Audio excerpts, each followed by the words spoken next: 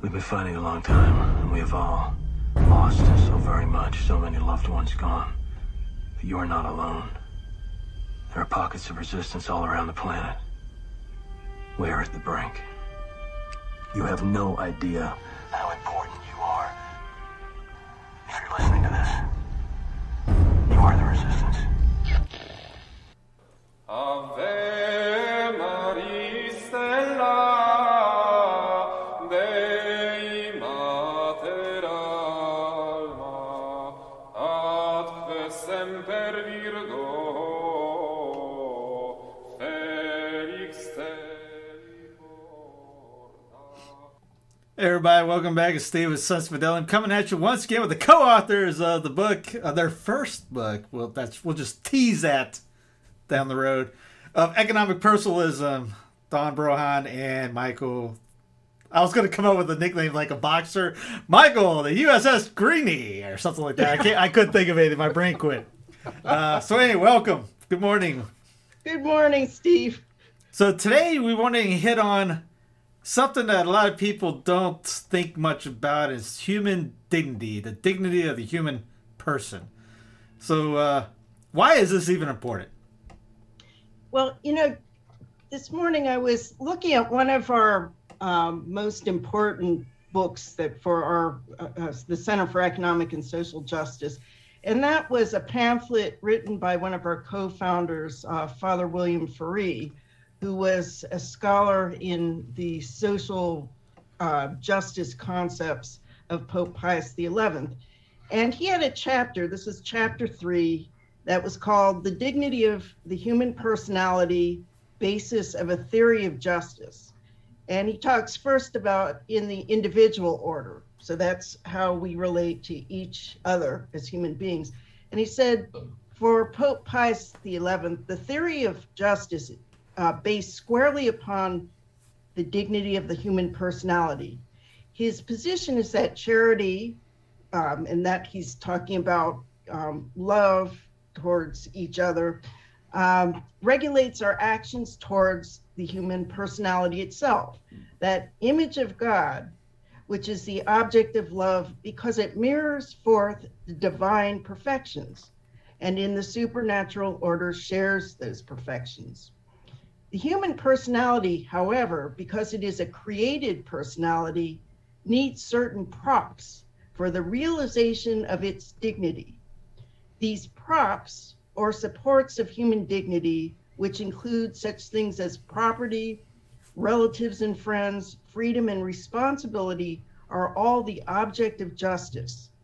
To attack a human person in his personality itself, as by hatred, is a failure against charity, but to attack him by undermining the supports of his human dignity, as by robbery, is a failure against justice. And then he takes us to the next level of the social order. But I think it's important to see really the basis of the human person. And in this, he's talking about that we're created in the image of God. And we share these certain characteristics of God's. But we I always also like the idea if people think that we were made in the image and likeness of King Kong, that we're going to treat everybody a little differently. So right, it's right, exactly. It's not that we necessarily look like whatever God looks like. It's really the inherent qualities of human beings that we are blessed, I guess, to have that in our nature. But it's then what really is important from the standpoint of justice and economic personalism is you start to get into questions of property or our rights with regard to things we own in order to produce the things we need to consume. And so I think this is when we talk about human dignity, we're looking at really how we extend those supports for every human being to develop fully. Yeah, essentially, you notice how I stopped saying basically? You're working on that for Lent, huh? Essentially, the issue is what is a person and what does dignity even mean? A person is, in legal terms, something that has rights and signifies its status in the community or in society. So, but the kicker comes in with that only human beings among, all the temporal things are natural persons. We are persons not because we have it in our nature, but because that is our nature.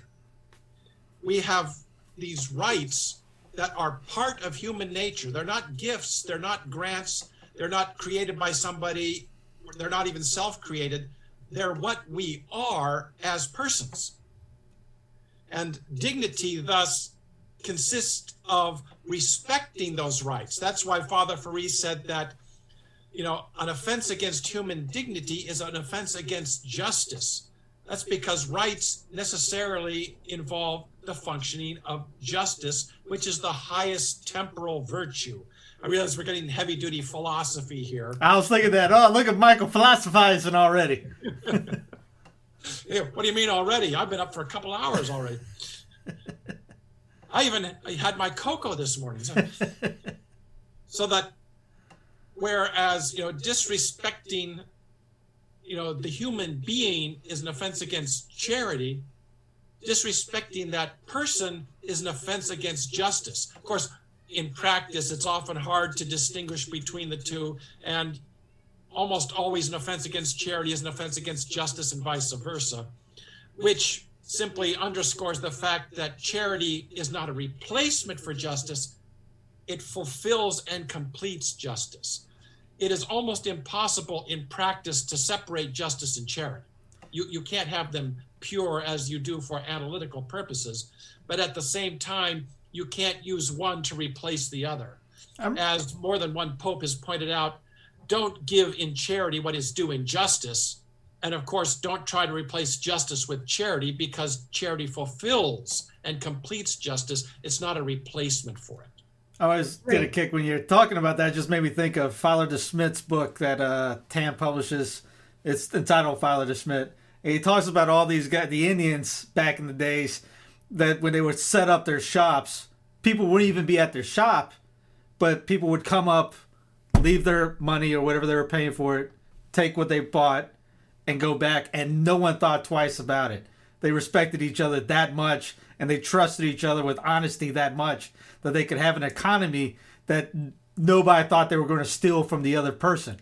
But yet we get in today, how many people trust anybody to keep their doors unlocked? Yeah, and I think you're... Oh, sorry. I was going to say, a large measure of that is that when you do have a smaller community and it's run in a manner consistent with Say's law of markets, where every producer is a consumer and every consumer is a producer, you don't separate the ability to obtain goods and services from the ability to produce goods and services. So people have a greater appreciation of the fact that what this person is offering for sale, he had to work to get, the same way I had to work to get what I have to offer for him to get it. We can understand what the other person had to go through to produce what it is that I want, and he can understand what I had to go through to produce what I'm offering him. Almost like you're saying, act locally, think locally, get smaller, community type, know your neighbor, become more... Up to a point. We are members of a larger global community. Right. And the fact that as we've gotten larger, one of the things that's been done is to separate consumption and production. And a lot of this has to do with the way people have screwed up money.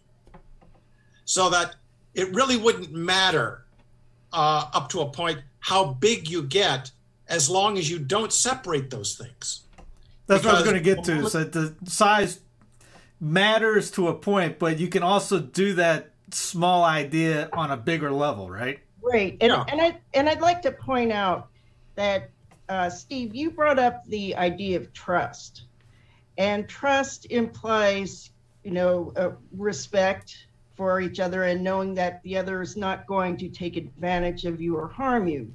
And so if you don't have trust, you're not going to have a sound economy or a sound money system, because money is so dependent on trust that, you know, what you're using to help you exchange and to have that confidence that the other person isn't cheating you is, you know, that is at the heart of having a society. And I think what happens is when you have a breakdown in that trust, you know, when you don't know what truth is anymore, and you don't know what justice is, because justice are, you know, involved with it are these obligations and responsibilities and their rules, you know, and this is a difference between justice and charity. There is a connection, and Father Ferry would say that charity is the soul or spirit of justice.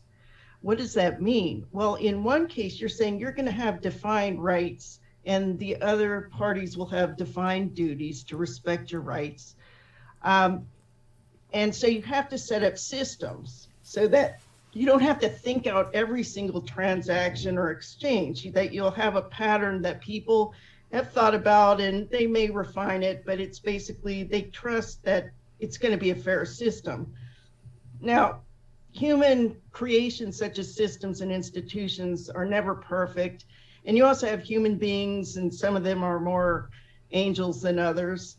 And you may have to, in your system, where justice is dictating the right, equal right of everyone to participate and get fair distributions or their rewards, you also know that you may have to fix them. And it's that spirit of charity, which is directed towards the good of the person, that says, okay, I can see something in this way we're doing things is excluding this person here or this group of people. So we got to make an adjustment in our system. And so justice takes that into account, very looking for that balance of input and outtake. And so when Mike talks about on an economy scale, Say's law is looking at all the things that are produced, and hopefully all of that is consumed. And you have to have the incomes in order to either goods that you trade for goods, or you have another form which represents goods, and that's money.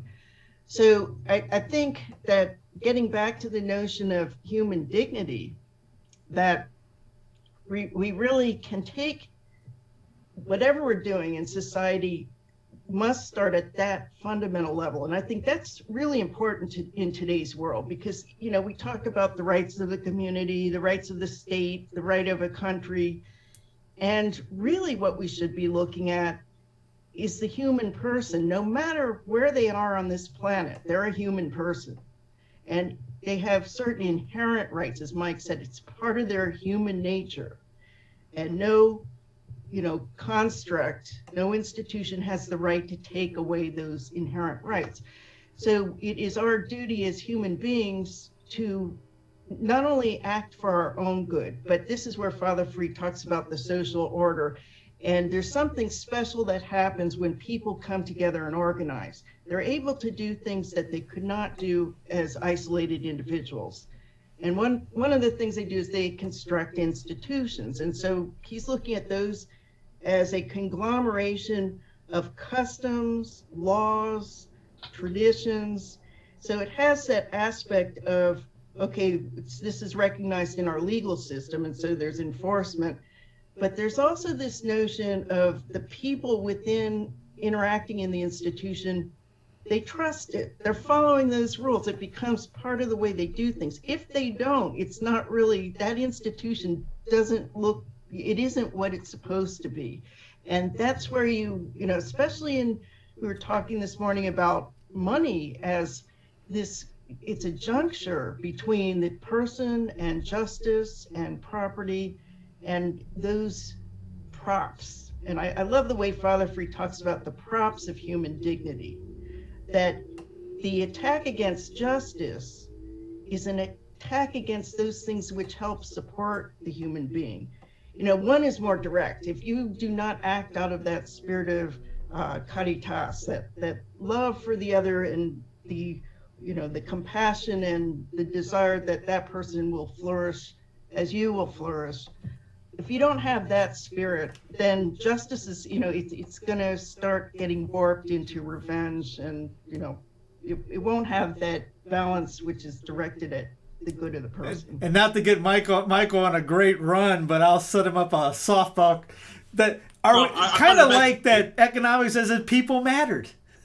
Oh, please. Well, Actually, I have a point to funny. make which will support what Don said. And it's a graphic example of the importance of confidence, trust in an economy, and of widespread ownership, and of organizing to change an institution. And most of the people who cite this fellow have no idea that that's what he was doing, because they misunderstand him. Back in 1854, an English investment banker by the name of Charles Morrison published an essay on the relations between labor and capital. And in one of the chapters, he made the point that an economy runs on confidence. People have to have trust in what's going on, because if they don't, no matter how many people you have willing to work, no matter how good the machinery is or the productive capacity, how great the demand, nothing is going to work because there's no confidence. There's no trust in the economy. Well, the main point, and why he brought up the whole reason for trust, is that in his opinion, the fact that workers in England did not own the factories that were producing the goods and services meant that the economy was out of balance, their human dignity was being offended, their rights were being violated. So what, in his opinion, the single greatest thing that was preventing worker ownership was the law of partnerships, corporate law. Because in England at that time, there was no limited liability for corporations. And the law defined as ownership, participation in management, profit sharing, any sort of thing that was more than just mere supplier of labor made you part owner. Even if you didn't have a piece of paper that said you were part owner, the law would hold you jointly and severally liable for all debts of that corporation. An honest, a well-meaning employer couldn't share profits because that made his workers owners, so that they could go to debtor's prison if the company got into trouble. So no ethical owner could even treat his workers decently. The law said he couldn't. So Charles Morrison helped get organized and made his case for limited liability to be added to the corporate law in England. And a year later, they added limited liability to the law of partnerships in Great Britain. Unfortunately, Morrison was a Malthusian in monetary matters, to multiply the M's there. And he believed that the only way to finance new capital formation and to turn workers into owners is to pay them enough so that they could save and purchase shares in the company, which of course isn't going to work for a number of reasons, because you can't pay people more without a corresponding increase in productivity when, the worker productivity was actually going down as machinery advanced. But that's another whole topic. The bottom line here is that Morrison saw a problem. There was an offense against human dignity. Workers weren't allowed to own by the law. So he got organized and helped change the law. So that's the idea of the act of social justice, as Fareed describes it, which it's available. His pamphlet, Introduction to Social Justice, is available for free on our website at cesj.org, and this is in the free downloads section. As is our book, Economic Personalism. Yeah, it's the plug time. Plug time. Get the two together. It's already plug time. I thought we were going to wait for later, but okay, go ahead now. We're sponsored by Economic Personalism. So how are persons different from things? Well, I would first say you would look at what is the nature of the two things. And persons, as Mike said, you can define them legally as that which has rights. Now, you're able to create artificial persons, such as corporations, which are given the ability to borrow and repay and to carry on. Persons in society.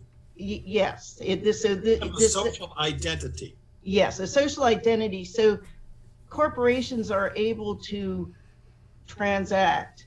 But really what they are, we have to understand that they're tools that human beings create.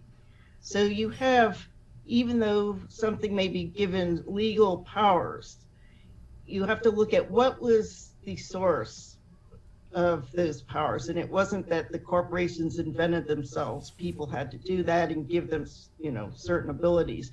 So we're very careful about distinguishing between those things, which we would call things. Okay, so we would say if it's a human being, it's a person, a natural person. If it's not a human being, especially for purposes of economics, it's a thing.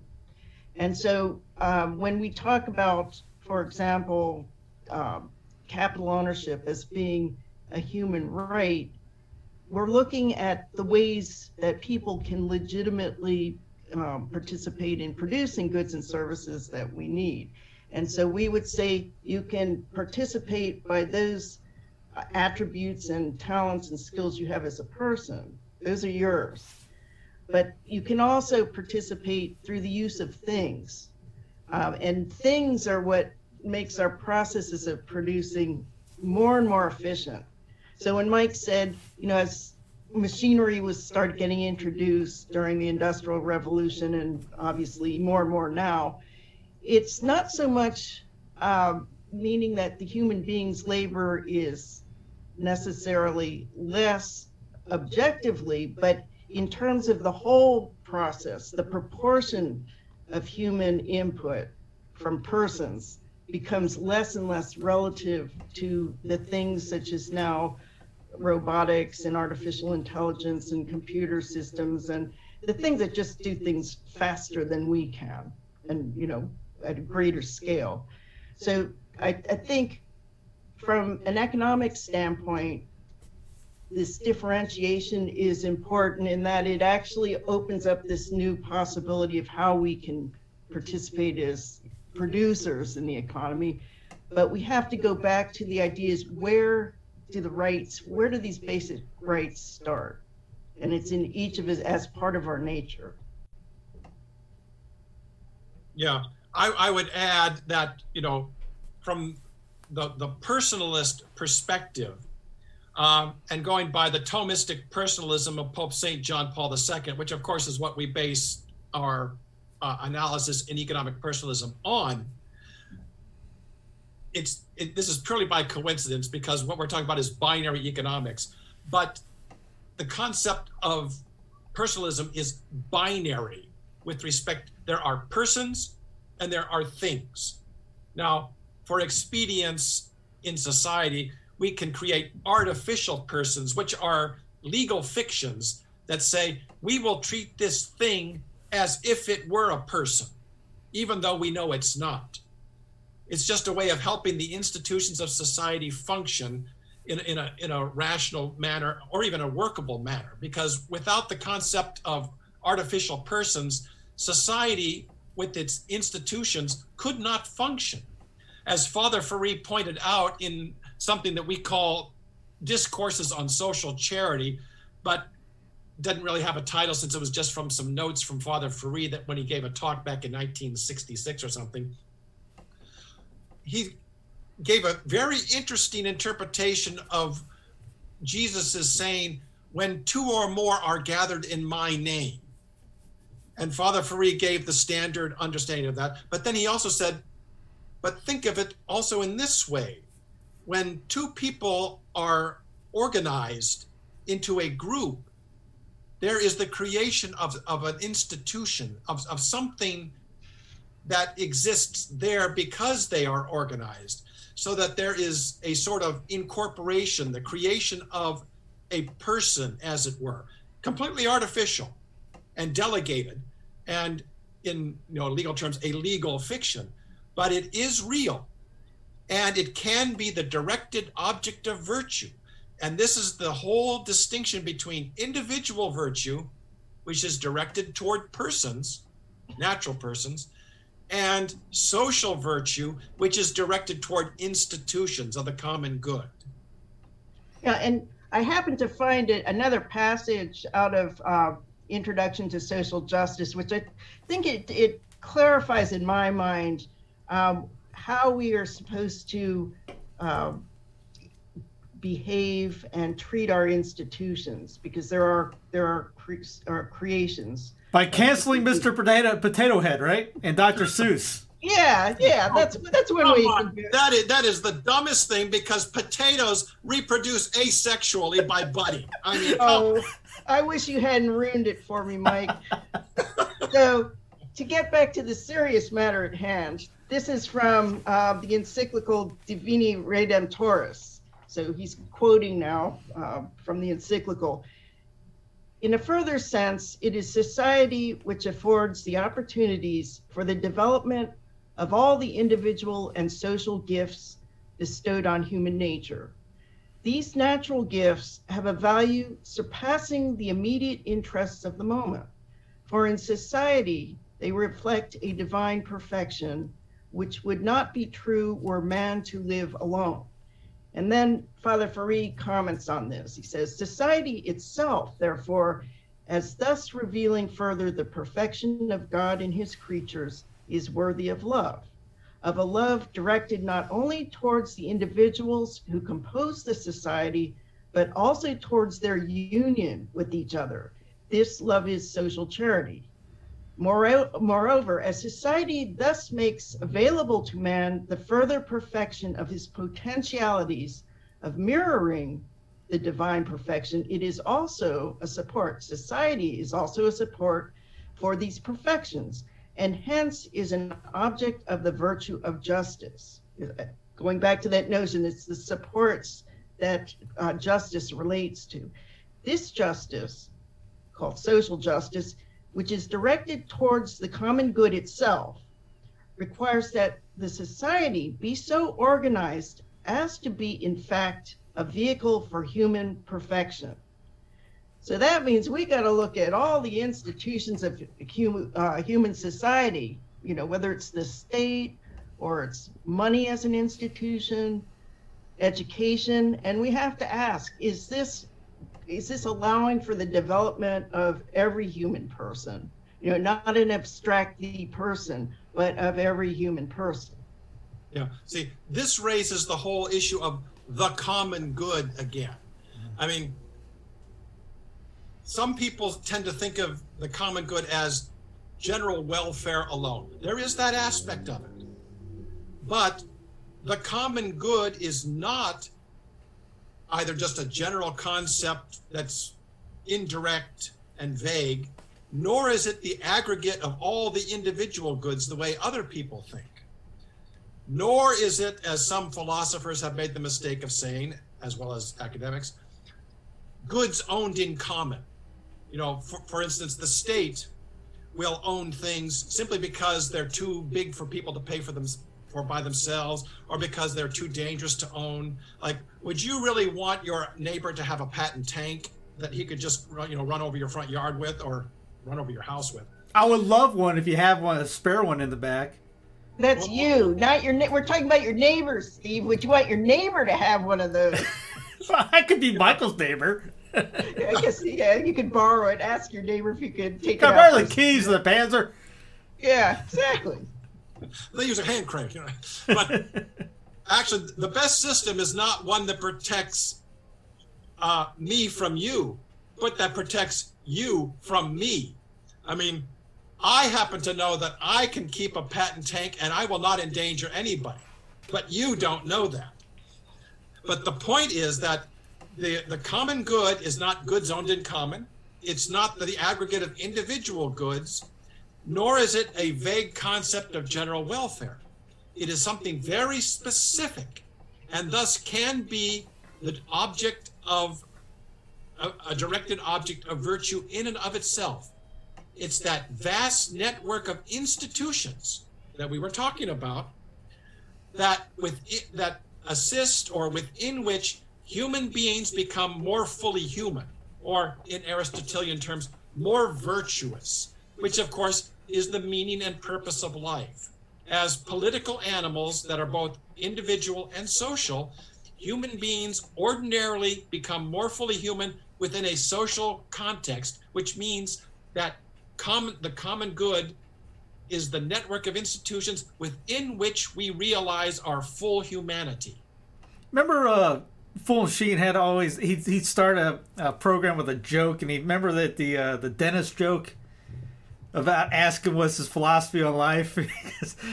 Talking about it. Should I be able to pay? Are you going to charge me, or can I steal this from you, etc.? He goes, I want to have the right mindset before he starts drilling in my teeth. Basically, if his philosophy's off, that he doesn't consider me a human, does he treat me well? Well, that could also be dangerous with a dentist, because if you decide that his philosophy is that he wants to be paid before and you say be paid after, would you really want to trust him? Yeah, I'm killing the joke, but it's been years since I've seen it. But yeah, he basically brings that up about human dignity and trusting somebody else with, how you going to treat somebody else. You want to know what their philosophy is before they start messing with you. So you could trust, as Don brought up, the whole human dignity thing is all wrapped around in everything, right? I mean, virtue. Yeah. Well, if you look through the work of Fulton Sheen, and did we just lose Dawn? We just lost Dawn, which messed up the whole screen right here. Oh, we have to retape the whole thing. No, we won't have to retape. She'll pop back on. But I can bring in the anecdote that I was about to mention, because she won't care. She's probably heard me say it before. Fulton Sheen's whole theme throughout his entire career was basically was personalist. Mm-hmm. Sometimes economic personalist, but I don't know if he actually came flat out and said that, but you can divide his whole career into, the purely academic, which consists of 2 books, and which of course is in another book that I've written that hasn't been published yet. And then the second part, which was dealing with such serious subjects, like philosophy and thought, but in a more popular way. And Dawn has come back, but I'm going to finish my anecdote anyway. Good, okay. The third part of his career, Fulton Sheen, was, the more spiritual matters, trying to focus on the individual person, but still within the framework of the whole common good, structured in such a way as to, assist and help, not, impede someone to become more fully human. So basically, Fulton Sheen's whole career was trying to combat the new things, which a lot of people don't realize. We brought up JP2's teaching on personalism. What is the gift of self that he brings up? So, Mike, maybe you might want to address this first. I was giving you the first chance that you had just come back in after. Okay, yeah, sorry about that. But I will take it on myself. Okay, I'll fill in. A lot of people misconstrue the gift of self, or the giving of self, that John Paul II talked about as, individual socialism or general socialism. We must be prepared to give up our rights. We must be prepared to give up all that we have and just give it to other people. We're giving of ourselves by giving our things away. And I've seen it something like that. That is an incredibly crude misrepresentation of the very profound thought that Karol Wojtyła, John Paul II, put into his personalist thought. The gift of self in personalist thought, and you can read this in, although sometimes he wouldn't have put it just this way. I mean, of course, besides the fact that he wrote it in Polish and I'm speaking in English, but it's both individual and social. And you will see this all through John Paul II's writings. Individually, the gift of self, of course it means, being charitable and everything else, but in carrying out all the other corporal works of mercy. But it also means and the spiritual works of mercy, but it primarily means you are being individually virtuous. You are becoming more fully human. You are giving to others by not harming them, treating them the right way, setting them an example by your own personal virtue, that there is nothing that you do that harms others in any way, shape, or form that, of course, that you intend to. And of course, you act personally virtuous. That's the gift of self at the individual level. At the social level, what it means is, and this is where John Paul II's personalist thought begins to mesh and integrate into Pius XI's social doctrine. The gift of self, socially speaking, is to organize with others and start to work on the institutions of society to reform them, to provide the proper environment within which you can, as an individual, become virtuous, thereby giving of yourself individually, after having made it possible to give of yourself by giving of yourself socially.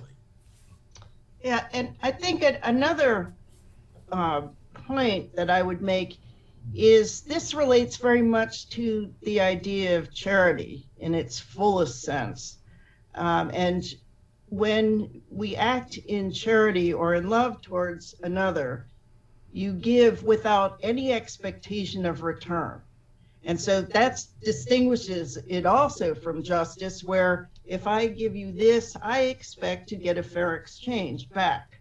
Okay, so there is an expectation of a fair return. Whereas in charity, there's you give fully without expecting the other person to do something back in exchange.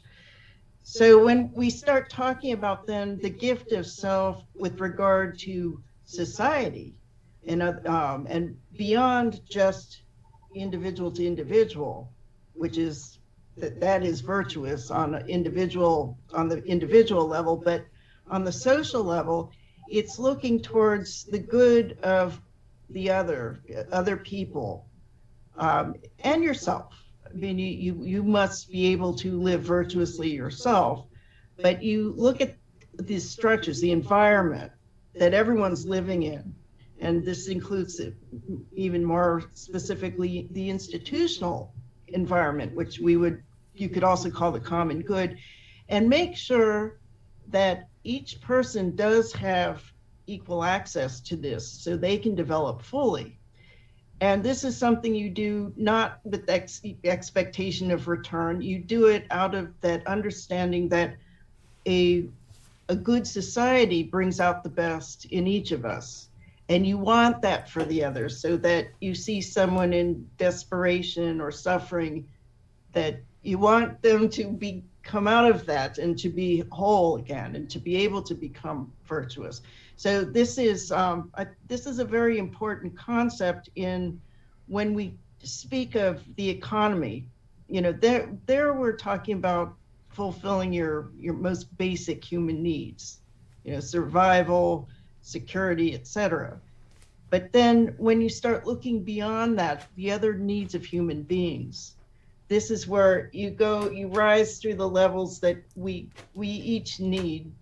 But then you look beyond that to the good of the society and the people within it. That society is this framework within which we all can interact. So I think this is really an important thing in terms of education, is that we do have to learn the individual virtues. You know, this is it. Father Free said the social justice does not negate the need for individual justice. It just helps it become more practical or easily done than if you're in a society which is, you know, forces you to lie or to cheat or to murder.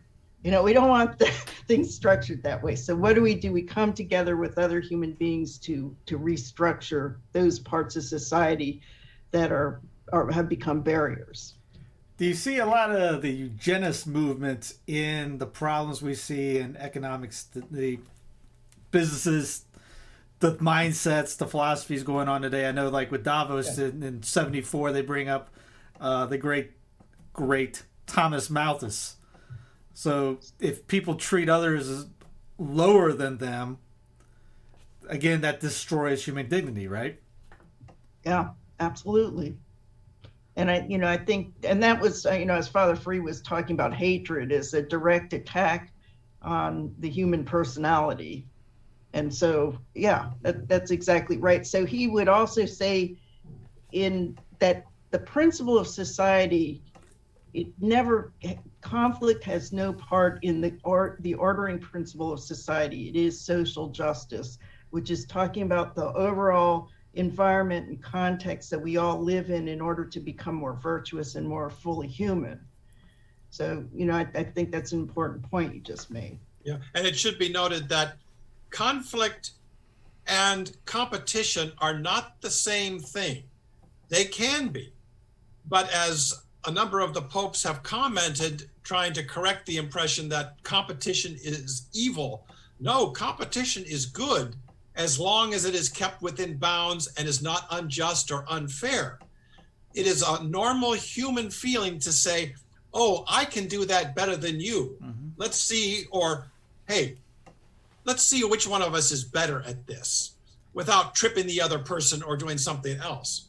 Yeah, it's not the dog eat dog. It's, hey, this makes iron strengthens iron. I make you better, you make me better, and we keep putting a better product or a better system out that rather than, hey, I want you destroyed and everybody out on the streets living off, basically homeless.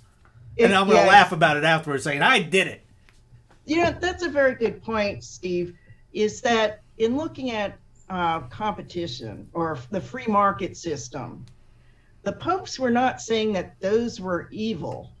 They were just saying they should not be the end purpose of human existence. The purpose is to become more, for each of us to become more fully human.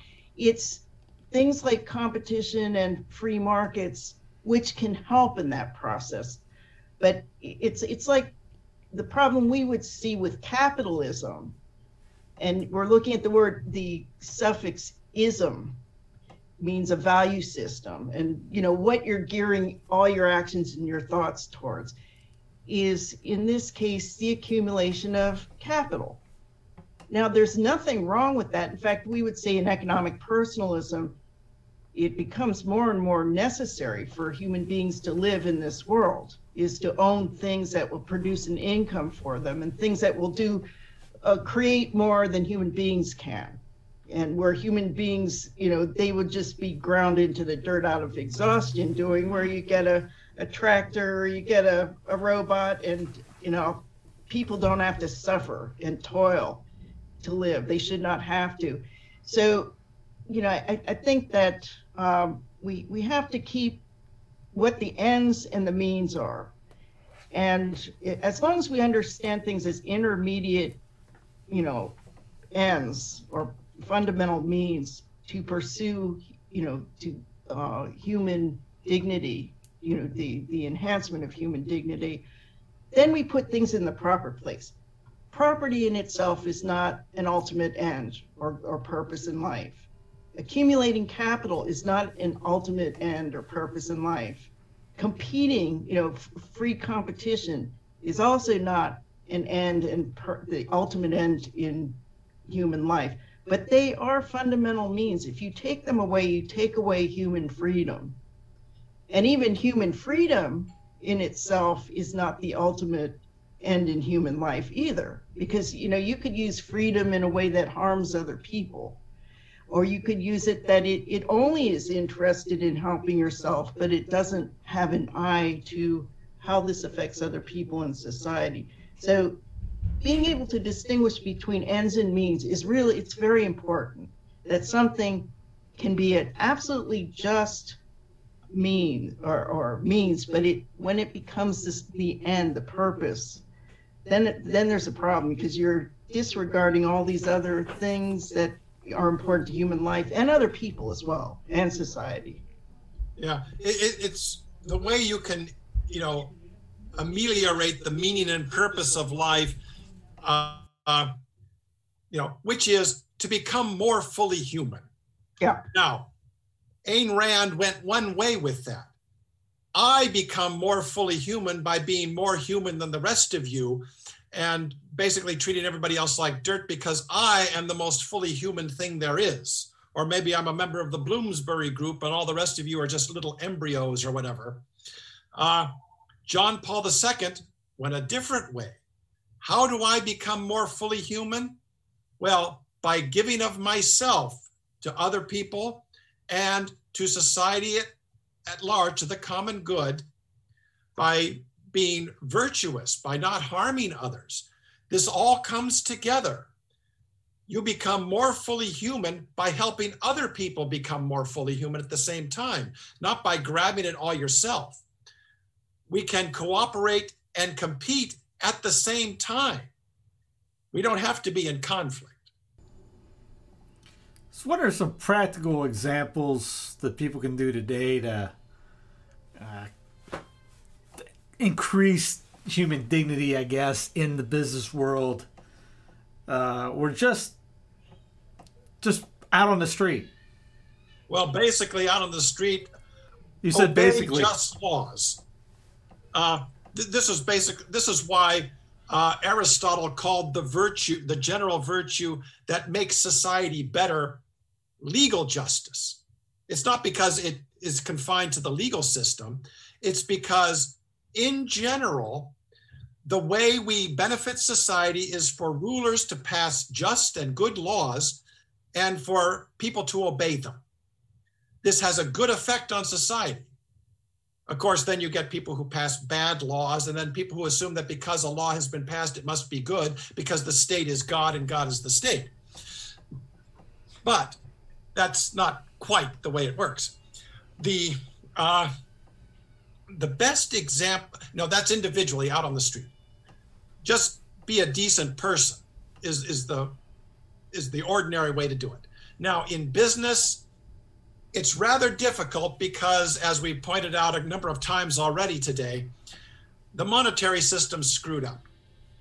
It is almost impossible for ordinary people to put themselves in the position of being able to be both producers and consumers in a way that brings everything into balance so that they can become more fully human by being productive members of society and full members of society. I mean, Aristotle considered nominally free people who didn't own anything natural, masterless slaves. That's how bad it was. One of the most remarkable things Jesus did in his earthly ministry was to treat propertyless workers as if they were real human beings, the same as everybody else. I mean, today we don't recognize this because it just seems so natural that Jesus treated everybody the same. Mm-hmm. But back then it was revolutionary to say, oh, you mean this poor person who is not a slave and thus shares his master's life, and he's not a man who owns property, you mean he's just as good as I am? That's incredible. Perish the thought. Yeah. Now, in U.S. law at this time, there are some things you can do. They're not ideal. The employee stock ownership plan, most of them are basically put into place as retirement plans or as an employee benefit. They do have good results. I think the National Center for Employee Ownership in Oakland, California has pointed out that companies that are 100% worker-owned, have profit sharing and participatory management, are around 1.5 times more profitable than otherwise comparable companies. So it does have a good effect. But participants in an ESOP, and you have to work for a corporation that has an ESOP to be able to participate in this, they're not real owners. They're what the law calls beneficial owners. Unless the plan document says they have the full rights of ownership, they don't have the full rights of ownership. Now, we have designed something in our for-profit group. I won't put a free plug for it, but we call it the value-based subchapter S ESOP, which is a very clumsy way of saying that under current law, it's the best way we know of how to structure a business that will deliver justice to the workers and, carry out this whole, respect human dignity. The whole problem, of course, is that's only for workers, and it's only for private sector workers who work for a corporation that happens to have these structures in place. There's nothing there that says that the person who can't work, or the person who, say, works for the government or for a nonprofit or something, for those, we have something that is analogous to what Abraham Lincoln tried to do with, the vast land holdings of the federal government back in 1862, the Land Homestead Act. Anybody who was age 21 and was a citizen or had the declared intention of becoming one could get 160 acres of land, work it for 5 years, and get legal title. Well, the problem with that is that not everybody can be a farmer, and the amount of land is certainly limited. So what we propose is something we call the Economic Democracy Act, whereby ordinary people would be empowered to be able to purchase not existing wealth necessarily, but the new additional wealth that comes into being every year. So you don't want to deprive existing owners of anything. But new capital is formed every year. Who's going to own that? Well, it's going to be owned by whoever finances it. And we have proposed certain monetary reforms that would allow anyone with a feasible project to be able to have the money created to finance the project and then become an owner as the financing was repaid out of the profits of the project itself. Yeah, so to get back to your question, what can be done in a practical way in business? As Mike mentioned, there is a vehicle that that exists. It is beneficial. It has certain abilities in terms of finance that no other method of finance has.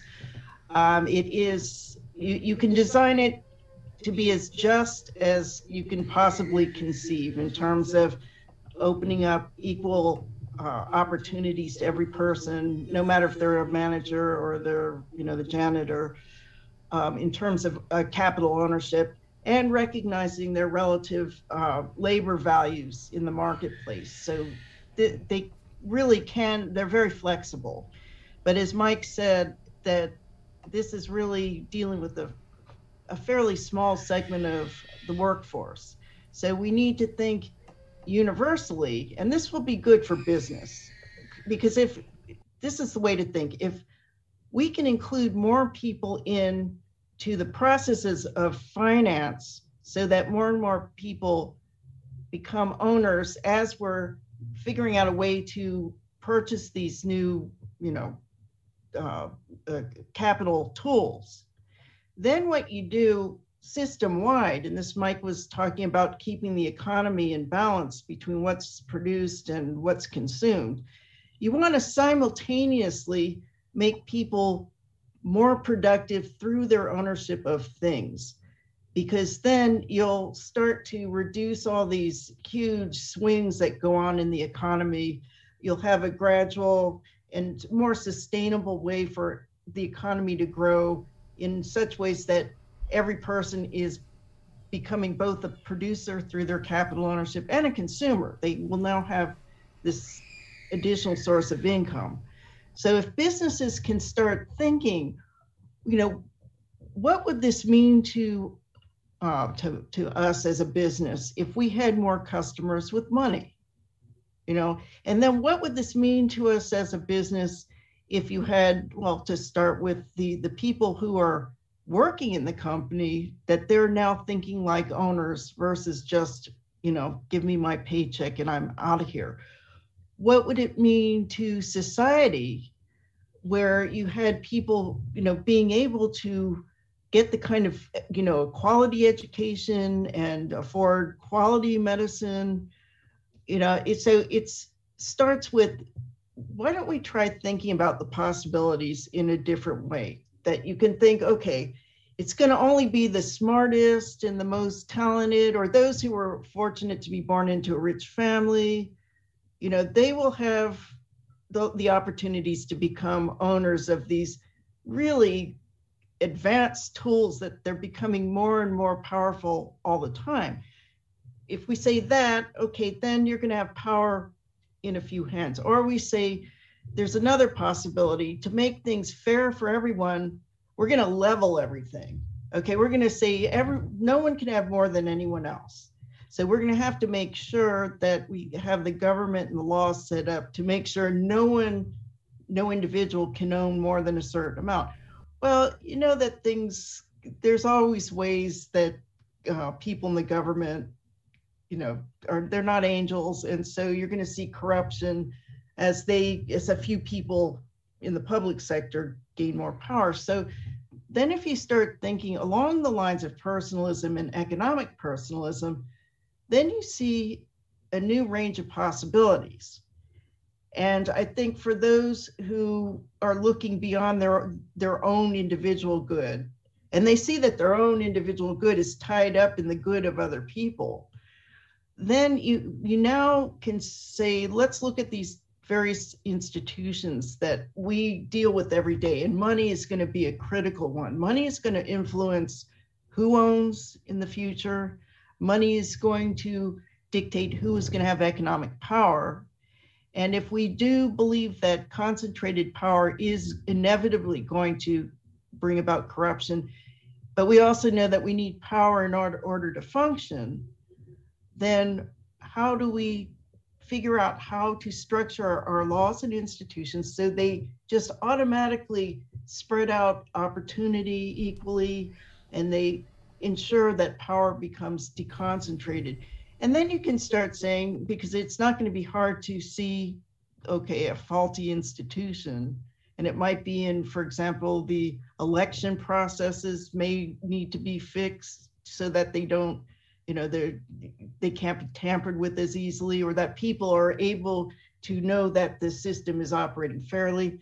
That's something. But starting with money, the money system, that we can redesign it without taking away the property of anyone who now has ownership. We just are now incrementally building more people in society into that ownership club. So then once you have a plan, and we have been thinking about this for many decades, and we, as Mike mentioned, we have this strategy. It's a package of legislation, it's like Lincoln's Homestead Act, and it's patterned after that, but now for the modern high-tech economy, it's called the Economic Democracy Act. We have a resolution that we would like people to help us get to their representatives. It could be at a city council level, a state legislature level, or the US Congress and the White House. But this process of re-educating ourselves as to there is another way to look at these problems and how to solve them. And that starts with the human person, that if we look at all aspects of our life and ask, how's this affecting me, my family, my community, others in the community, others in the country, others just around the world, then then how do we come together to change these things? So that's sort of the practical things that have to be done, is be aware of it, understand it, diagnose the problem more precisely, and come up with solutions that are going to open up equal access and equal opportunity to every person. All right, where can people get your book at? Oh, okay, Mike, you want to? I was going to say, the free plug time. You can get a free copy of it on the CESJ website, www.cesj.org.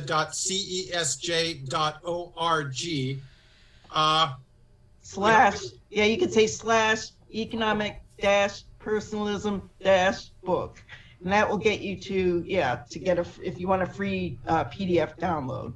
But so where you can purchase one also as well. Which is really nice too. And if you purchase a copy, please leave a review. Review it on Amazon.com, and please feel free to get in touch with us if you have any questions about it. There's a lot of information on the CESJ website, but sometimes you may have a question that's most easily answered by a human being. So we're here. Get in touch with us. And I should mention that the book the text is probably about 130 pages. It's not an intimidating read. I mean, with a title like Economic Personalism and, addressing what they've come to call the dismal science, thanks to Thomas Malthus, whom we have disparaged prior on this program, you'd expect something maybe this thick, volume 1, and then going on for page after page. No, it's a very readable book. And I say so even if in our opinion. Awesome. Very good. Well, next we will talk about virtues, I think. And I appreciate it, Michael. Don, as always. Appreciate the opportunity again, Steve. Thank you so much for having us on. Anytime. No problem. See you guys next week. Okay. Take care.